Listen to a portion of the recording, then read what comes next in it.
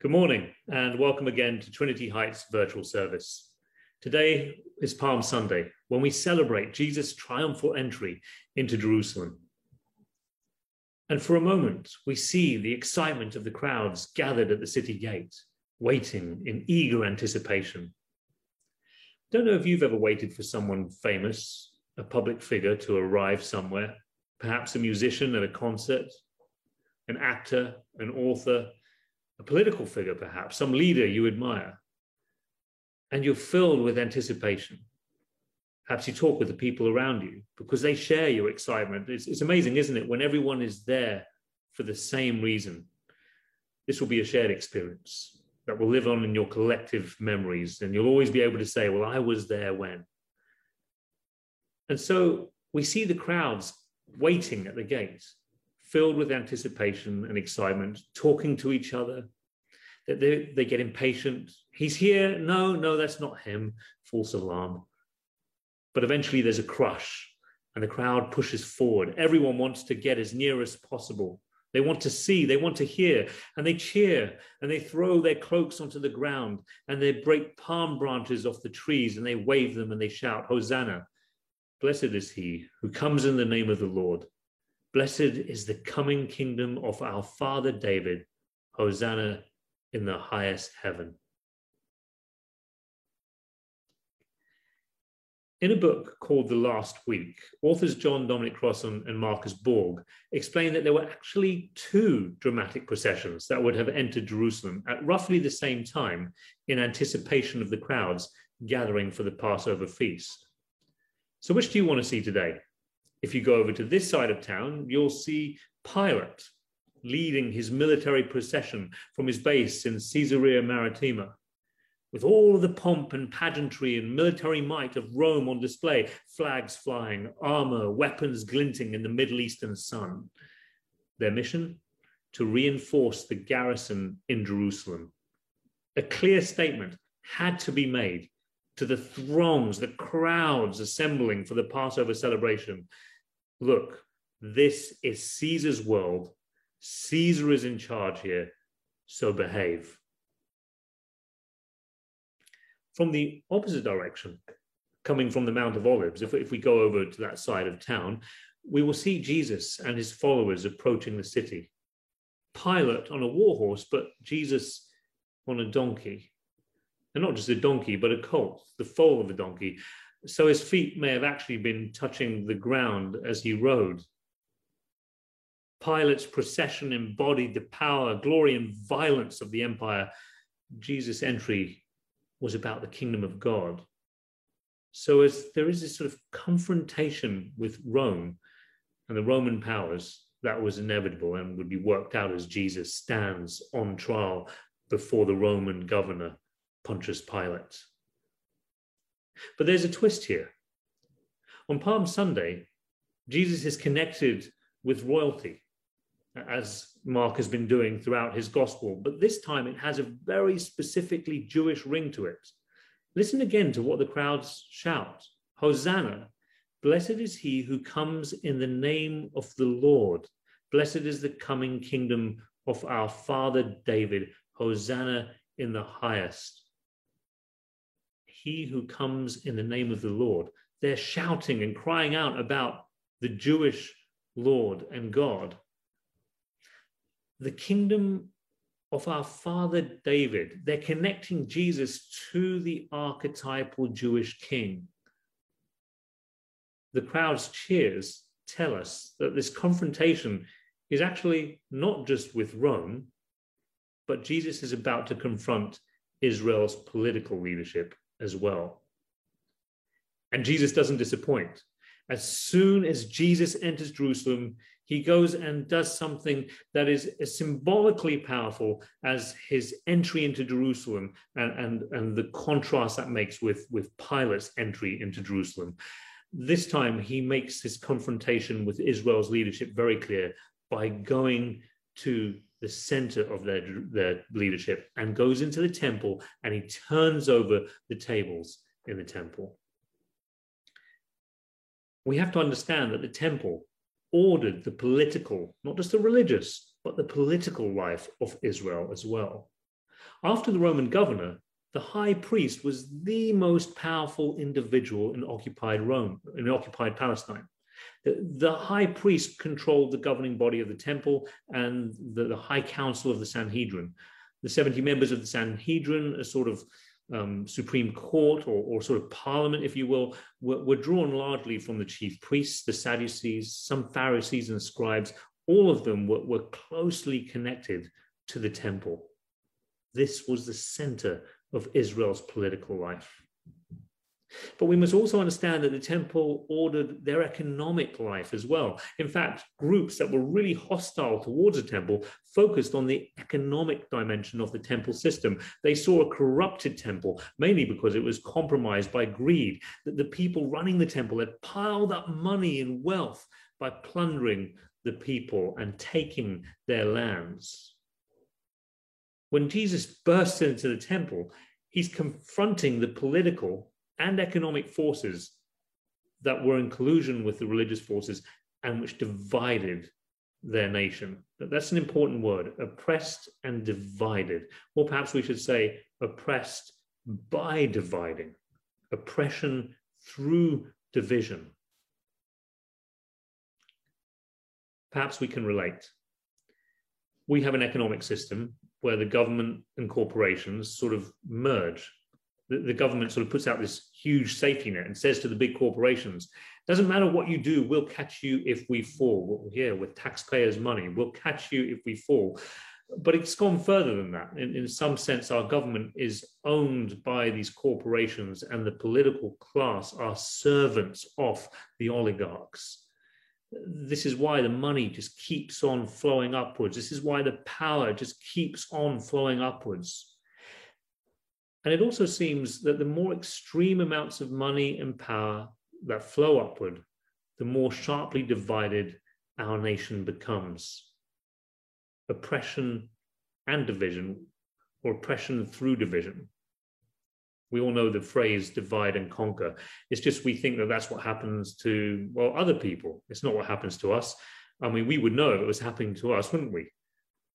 Well, how would we know? When actually what the majority of people do is we sort of dial into those voices that constantly reinforce the fact that our divisions are in fact based on profound, real, unbridgeable differences between good and evil. But it's really interesting. If you listen to people on the so-called left, and I've been doing that for a very long time, and you listen to people on the populist right, and they actually start to sound like each other. And I've got a few friends who have actually been working quite hard at this themselves, and they've been noticing the same thing. It's no longer about liberals versus conservatives or Republicans versus Democrats or left versus right. Those old divisions are fast becoming more and more irrelevant.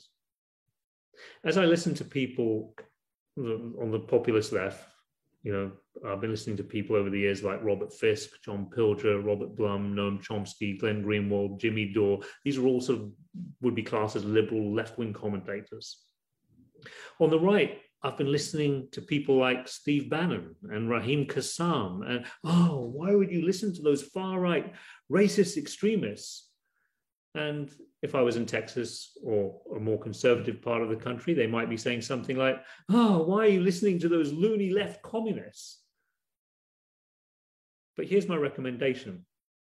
Every week, however much time you spend listening to one side, make it a rule where you'll devote an equal share of time listening to or reading the other side. Because I promise you, it's amazing what you'll discover.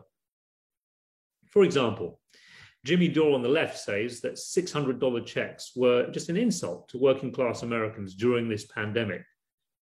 They didn't hesitate to pass a $760 billion war chest. That was immediate, just like that. But they can't get together and decide on a check to help working class Americans. He said, look, what we need to do is send $2,000 checks to every American. Well, guess what? Steve Bannon says exactly the same thing. And then on the right, Raheem Kassam and Steve Bannon on the right are saying things like, bring home the troops and stop these endless, bloody foreign wars.